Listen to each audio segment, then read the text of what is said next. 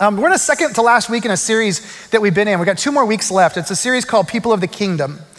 And we've been talking about the characteristics of people who are members of the kingdom of Jesus. If we call ourselves followers of Jesus, and then we're then in the kingdom of Jesus, and therefore we should live differently. There should be characteristics, or there should be dynamics of who we are that are different than those living in earthly kingdoms. And so we've been talking about sort of these core characteristics, and we've just got a couple of them left. In fact, in 2 weeks, we're going to kick off a new series in the book of Romans, like a 23-week walk through the book of Romans. But these last 2 weeks, I want to hit 2 really critical characteristics of people of the kingdom. And specifically today, I want to talk about what it means to be people of joy. What does it mean to be people of joy? And I want to start by reading something that Jesus said in John chapter 15, and then I want to ask you guys a question. So listen to this. John chapter 15, verse 11, Jesus said this to his disciples. He said, "These things I have spoken to you, that my joy may be in you, and that your joy may be full." So question, does Jesus want you to have joy? Yes, right? Everybody can say that. Yes, right? He does. He wants us to have joy. And it's not just some sort of temporary, momentary joy. He seems to say that his desire is that we would be full of joy, that we would be so full of joy that we're overflowing, that people around us would experience joy because they experienced us, right? That's what Jesus seems to indicate. So another question for you. If Jesus wants us to be full of joy, is it permissible for you and I to pursue joy? Yeah, right? It is. I mean, obviously, if Jesus wants it for us and we want it for ourselves, then the only logical conclusion is that you and I would be pursuing joy. This is like a good gift that God gives his kids. And so we should be going after this thing. But we have a problem, especially here in the West. And I know the majority of us in this room and most watching online, that characterizes us. We live in the West, and we live in a land in which the very purpose of life has really been boiled down these days to 2 things, the pursuit of 2 things, comfort and prosperity. That's what we pursue. And some would say, well, no, there's more to that. There's more, like in our nation, it's more about life, liberty, and the pursuit of happiness. But let's think about that, the pursuit of happiness. This nation was founded on the idea that human beings have certain inalienable rights. Human beings have a right to life. Human beings have a right to liberty, and human beings have a right to pursue happiness. So when the founding fathers were drafting those founding documents, they literally said, you and I have a right to pursue happiness. They recognized something. They saw that deep down in the human soul is this longing for something that we refer to as genuine joy, pure happiness. There's something deep inside of us that needs the freedom to pursue happiness. It's part of what it means to be human. And if that's taken away from us, there's only one alternative, and that's this word despair. When a human being no longer has access to happiness, that human being will then enter into despair. And I want you to notice, I didn't say that we're happy all the time. It's just the idea that when there's no pathway, like when we look off at the horizon and we can't see any place where there's going to be joy, when we experience that, we fall into despair. That's the only place we can move. And so we have a country that was founded on the idea that we should be able to pursue happiness. And the question we might then ask would be, how's that working for us? How's that working? Are we happier? Are we better off today than we were yesterday? Are we better off today than we were 2 years ago? Are we better off today than we were 10 years ago? The answer for most Americans is a pretty resounding no. There's a lot of research right now. Just do a simple Google search on American happiness. Don't do it now. I know you got your phones on you. Don't do it now. But if you do a Google search on American happiness, the news isn't very happy. It's not very good news. In the past few years, numerous reports have been released that reveal this reality that Americans are not very happy. Prior to the pandemic, the LA Times printed an article. This was the headline. It said, "Americans are less happy and there's research to prove it." That was before the pandemic peeled back this veneer of joy that we were living with. Today, we have more depression, we have more anxiety, we have more despair than maybe any other time in human history. In a recent World Happiness Survey, there was actually one done, it was discovered that people who are living in places in conditions that most of us in this room would consider deplorable, that the people living in those conditions were just as happy, if not happier, than the average American. So, in a nation where it is our inalienable right to pursue happiness, happiness is in sharp decline. So where's the problem? Is it in the pursuit? Is it in the chasing? Or could it be in the happiness itself and the way we have defined it? I believe that somewhere along the line, we decided collectively that the pursuit of happiness meant that I can do what I want when I want it. And what I want is comfort and prosperity. I want to be comfortable and I want to be prosperous. And I'm not sure that when Thomas Jefferson and friends were sitting around, that that's what they were thinking of. Like, oh man, if everybody could just have the right to pursue comfort and prosperity. But that's the way we've interpreted it in our day and age. I want it my way, right away. I want to be comfortable. I want to be prosperous. But then there's a question, if you think about that and be really thoughtful about this, if you were to attain those things, would they actually produce genuine joy inside of you? And I'm not talking about a few momentary laughs. I'm not talking about fleeting emotions of happiness.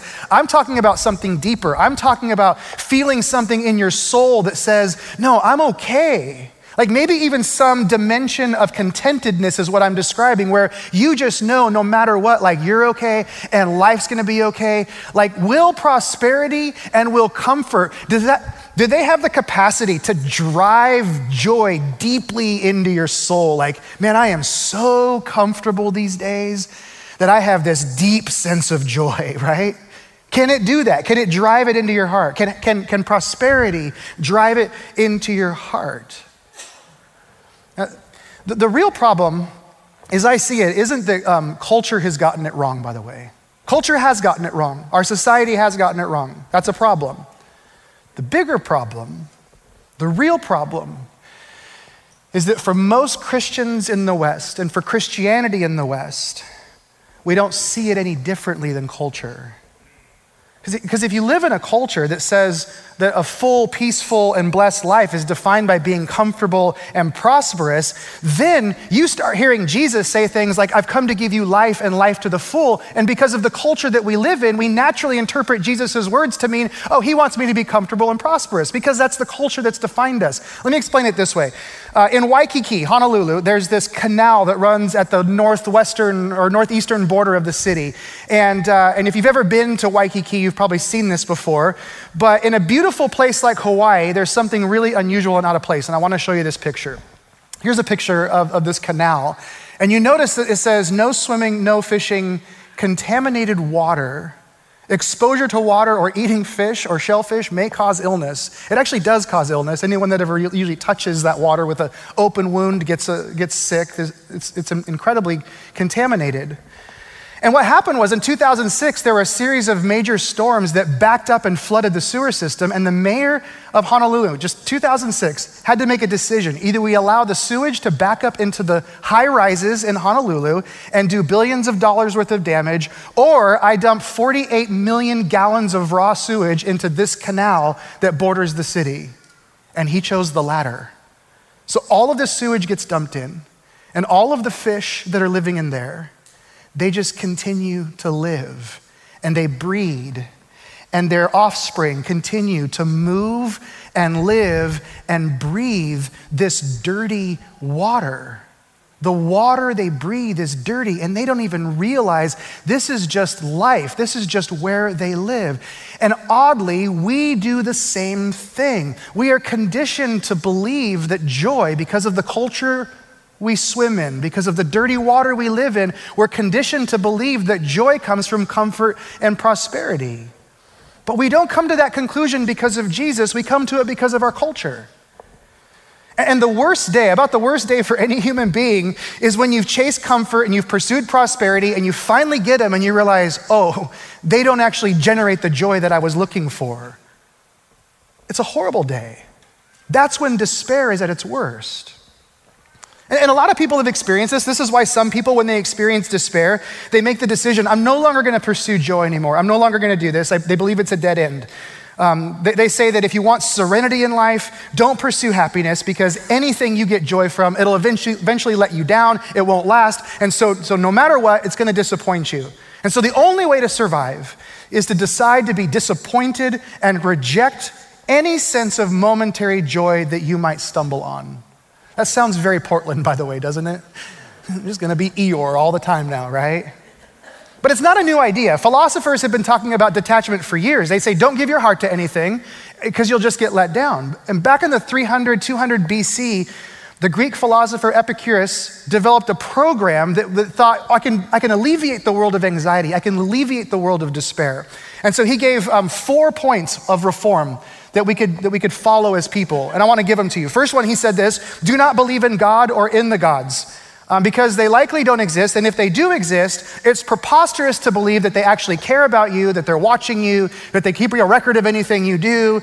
And so he says, first of all, just don't think about there being any gods. Just forget that. And then secondly, he said, don't worry about death. He said, death is assuredly just oblivion. Like, you don't remember life before birth, you won't remember life after death. And so he's like, just ignore it all, right? Just forget about heaven, forget about hell, neither exists, and after death, there's nothing, zilch, nada, so just, be in the moment, because there's nothing out ahead, so get your mind off of it. Step 3, he said, forget about pain. Do your best to forget about pain, because pain is either brief, or if it's elongated, it probably means that death is around the corner, and you don't want to think about that, so just ignore the pain, right? And then the 4th thing, he said this. He said, don't waste your time attempting to acquire luxuries whose pleasures are sure to be outweighed by the effort required to gain them. So to summarize, he said, forget about God, forget about death, ignore your pain, and quit acquiring things, and the world will be a better place. Your worries are over, right? Just detach yourself from all of it, and you'll be fine. But the real question is, even if that did work, would such a total detachment from life, from its large questions, from its daily dramas, would that constitute a life that's rich enough and complex enough to even be worth living? Would you even want to live that kind of life? And isn't Jesus offering us something more, something greater? The way out of despair isn't just simply to question the system that got you there. The way out of despair is to question the very definition of this idea called joy. What is joy? Is there a version of joy that is distinct from society's version or even cultural Christianity's version of what joy is? Is there something, did Jesus come to give us something different, something authentic, something real? I believe he did. In fact, something as simple as his birth announcement in Luke reveals how different the joy of Jesus is. I want you to look at Luke 2 with me, verse 8. It says this. It says, in the same region, there were shepherds out in the field, keeping watch over their flock by night. And an angel of the Lord appeared to them, and the glory of the Lord shone around them, and they were filled with great fear. And the angel said to them, fear not, for behold, I bring you good news of great what? Joy that will be for all the people. I bring you good news of great joy that will be for all the people. And I want you to notice the structure of this announcement. It's good news that this joy, almost like an object is how it's being described, like it's a box with a bow on it, it's being given to anyone that wants to receive it. This is a joy that is given to you. This is given to you like a gift, and everyone can experience it. So that right there, when you see that, you realize this is setting the joy of the kingdom apart from the pursuit of happiness, isn't it? This is a different thing. Everyone, everywhere can have this joy. So that means that the composition of this joy, it has to be different, right? It has to be different. Or look at this with me. The Apostle Paul, he's writing to the church at Rome. He said this in Romans 5, verse 2. He said, through him, we have also obtained access by faith into this grace in which we stand, and we rejoice. Joy bubbles out of us. We express our joy in hope of the glory of God. Not only that, but we rejoice. Hope and joy bubbles out of us in our sufferings, knowing that suffering produces endurance, and endurance produces character. Character produces hope, and hope does not put us to shame because God's love has been poured into our hearts through the Holy Spirit who's been given to us. Notice what he says in verse 3, because it delineates the joy of Jesus from the happiness that the world speaks. Notice what he says. We rejoice in our sufferings.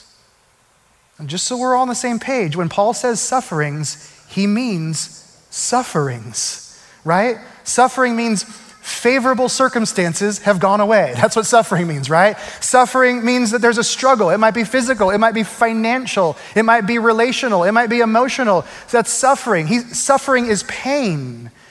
And somehow this Christian joy, the joy of the kingdom, is somehow inclusive of circumstances that you and I would call suffering. You realize what the world calls joy is completely different than this. It's circumstantial. It could never possibly include anything where circumstances were less than favorable, and yet kingdom joy does. In fact, it's interesting, if you do some reading on happiness, and there's a lot out there, because we have a crisis in our world today. We have a crisis in this country as it relates to happiness, and you'll soon discover that people everywhere are trying to put together like a modern formula for how to be happy, basically. Like, what are the essential things to be happy? And as you look across all this literature, you'll notice there's a theme among 5 particular things, and I want to share them with you. They say this. They say, number 1, you need possession of the basics, so like food and shelter and safety. So this is real base level stuff, right? Not extravagant, realistic. Number 2, and this is prevalent among most of the literature, you need to get good sleep. Turns out good sleep, they think, makes you happy. Number 3, have relationships that matter to you. Number 4, take compassionate care of others and yourself. And number 5, have work or an interest that engages you or interests you. Do you realize how hopeless this is? If this is the formula for happiness, then we have a problem. And let me just give you one reason why. Most of the people living in the world today don't have access to all 5 of those things. They might be lucky to get 2 of the 5. So what do we tell them? I'm so sorry, like joy is not in your future. I'm sorry that you were born where you are and you live on the continent you live on, because now you will never experience joy, because these are the 5 essential elements of joy. Or how about this? Another reason. What happens when you and I lose one of these things? What happens when we lose the work that's meaningful? What happens when the relationships do crumble around us? What happens when we're not safe? Then we're utterly devastated, right? It's all circumstantial. See, being people of joy means so much more than this. In fact, kingdom joy, it doesn't just maintain itself during times of suffering, it can actually grow and increase during difficult times. Do you realize this? And let me explain why. First, let me do this. Let me make sure that we're clear on the gospel, because our understanding of the gospel becomes very critical in these moments. When you become a Christian, and I'm talking about a genuine Jesus follower, this is when the light bulb goes on and all of a sudden you say, oh no, this is essential that you make this understanding or this realization. You realize that your redemption, your salvation, your renewal is not based on your good works or your efforts. That's essential. That is a fundamental part of being a true Christian, is realizing it is not about your good works. It's not about what you do. It's about the grace that you have received. That's a fundamental shift. And when that happens, ironically, there is a certainty and there is a confidence and there's a peace that comes over you as a result of that, right? Because you start looking and you realize God has done something for me. God has done something to me and in me, and it's completely apart from anything I could do. And that means I can't mess this thing up that much, right? That means no matter what I'm in right now, I can always look beyond my circumstances and say, God sees me and knows me and he's got me and his grace is sufficient for me. All other religions and philosophies operate on the opposite principle. They basically say, if you live as you ought to live, then God or then life or the universe will bless you. But if you believe that the reason that you're blessed is because you've lived a good life, that means you're somehow in control, right? And so now you're gonna white knuckle it every chance you can because I don't wanna mess this thing up. Or what happens when circumstances take place and they're outside of your control? All of that leads to a place of perpetual insecurity, right? You're gonna be continually insecure because you never know where you stand or how you're doing. So every religion, every philosophy is basically built on that principle that what goes around comes around. But Christianity says something radically different. Christianity says there's no condemnation for those who are in Christ Jesus. Christianity says that we are daughters and sons adopted into the family of God. There's a sense of security in this, which means that there's a certainty that you have that you will share in the hope and glory of God in the days ahead, regardless of your present circumstance. And what happens is this. When you start to realize that, when you start to conceptualize and understand this, when you hear it, when it starts to sink into your heart, when you receive it, it changes everything, including the worst of circumstances that you find yourself in. C.S. Lewis, he wrote quite a bit about joy. His biography was called Surprised by Joy. Most importantly, though, he clarifies and identifies the source of Christian joy. And this quote that I'm about to read you, I think is so important, so beautiful. Listen to this. He wrote this in Mere Christianity. He said, if you want to get warm, you must stand by the fire. If you want to be wet, you must get into the water. If you want joy or power or peace or eternal life, you must get close to or even into the thing that has them. They are not a sort of prize which God could, if he chose, hand out to anyone. They are a great fountain of energy and beauty spurting up at the very center of reality. If you're close to it, the spray will wet you. If you're not, you will remain dry. What's he saying? Joy isn't found in your circumstances. It's found when we live and we move and we have our being in God. It's found in our intimacy with our Creator. It's found in our closeness to Jesus. That's where joy is found.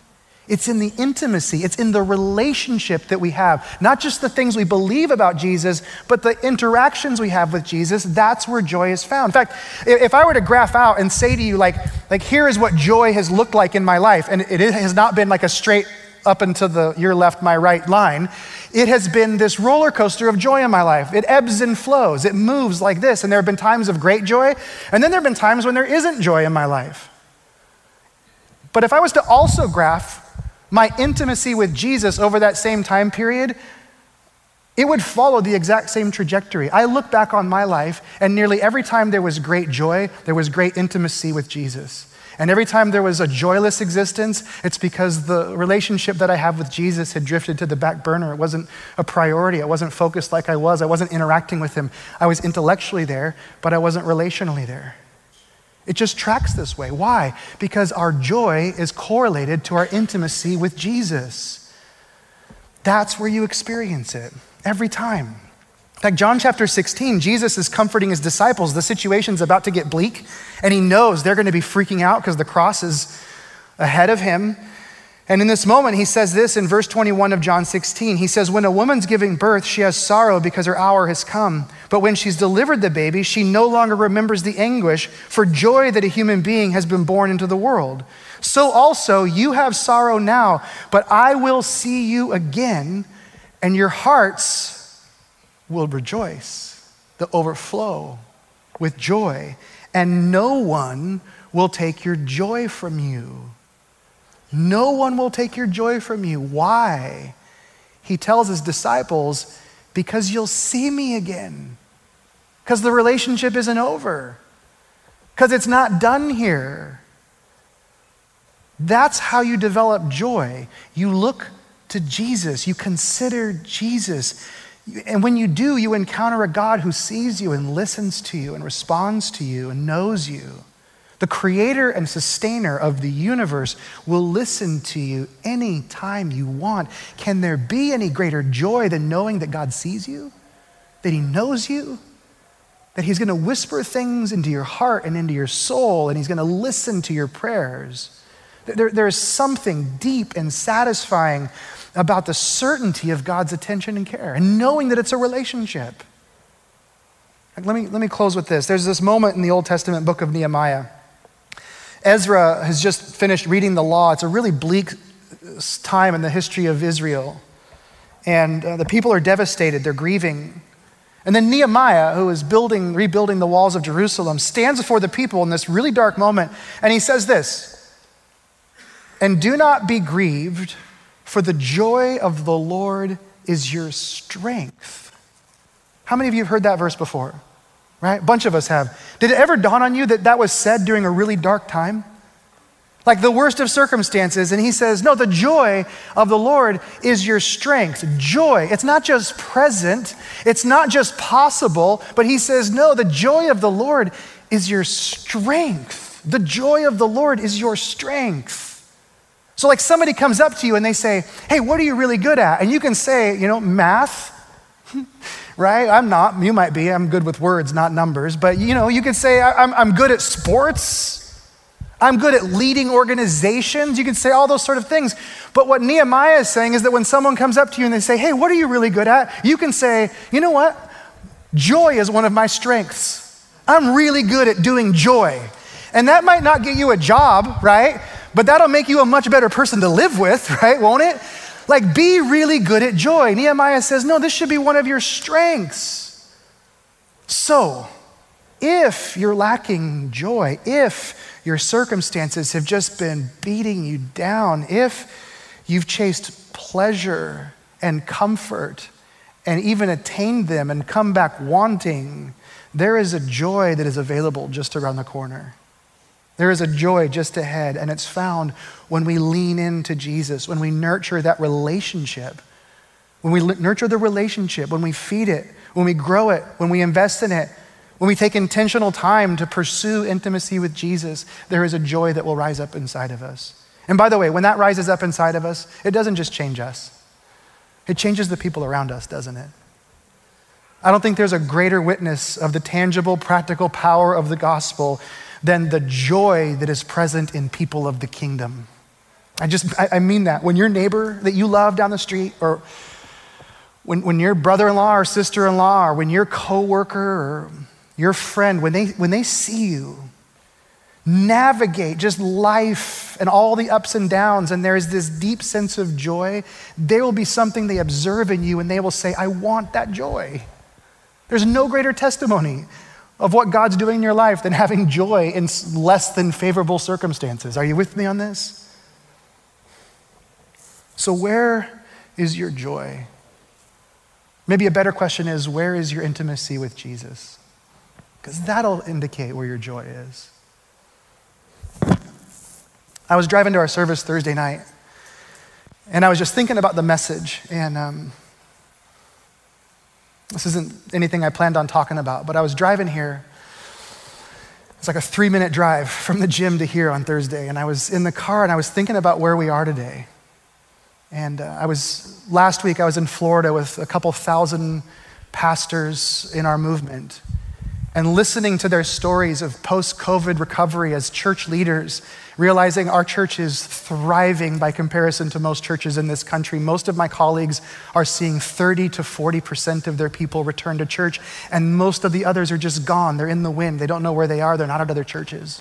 They've just disappeared. And I was thinking about that. I was thinking about what we've experienced this morning, just life, drinking living water together. I was thinking about the joy of Jesus. And then I started thinking about where we are today right now as a culture, that here we are, we're in despair. And life is bleak, and so many people are just like strung out and burned out and fried. And I was thinking about the correlation, like it was bad for the last 10 years. And I was like, well, what's been going on the last 10 years? And this, by the way, this is from the purest heart. I was just driving, I was thinking, it's interesting because over the last decade, church attendance, church participation has just been slowly decreasing. And joy has slowly been decreasing in America. Like there's this direct correlation. You can just watch it drop and you're like, oh, that's interesting. And then I thought about now, and I thought about how desperate so many people are. And I was like, man, I wish everybody knew. And I'm saying this, I'm preaching to the choir because you're here, right? You're here because you know, like there's something about this. There's something about being gathered with a community of faith that supernaturally God enters into this and does the unexpected, and he fills us with himself and his joy. There's something that takes place. But I say this to say we have friends and we have neighbors and we have family members who are in despair, and they aren't drinking the living water like this. And so if there was ever a time, I was just gonna say, like, for the sake of our nation and the mental health of people, if there was ever a time to just say to your friends and family, hey, come join me at church, I think now's a good time, amen? Like, let's raise the joy. And I imagine that if more and more people experience Jesus for who he is, we're gonna see the joy quotient in our culture go up and to the right. Are you with me? That's all I'm gonna say about that.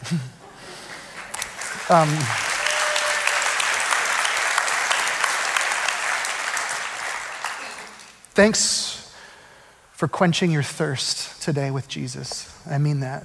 It's important. Keep doing it. Would you stand with me? You guys are amazing. I want to pray for you. I want to offer a benediction. Those of you that are new with us, it's just a blessing that I like to pray as I send you into the week. And oftentimes we hold out our hands to receive it. I raise mine to pray it over you. But may you be men and women who continue your pursuit of happiness by pursuing intimacy with Jesus. May you be delivered from despair. Some of you right now might feel despair.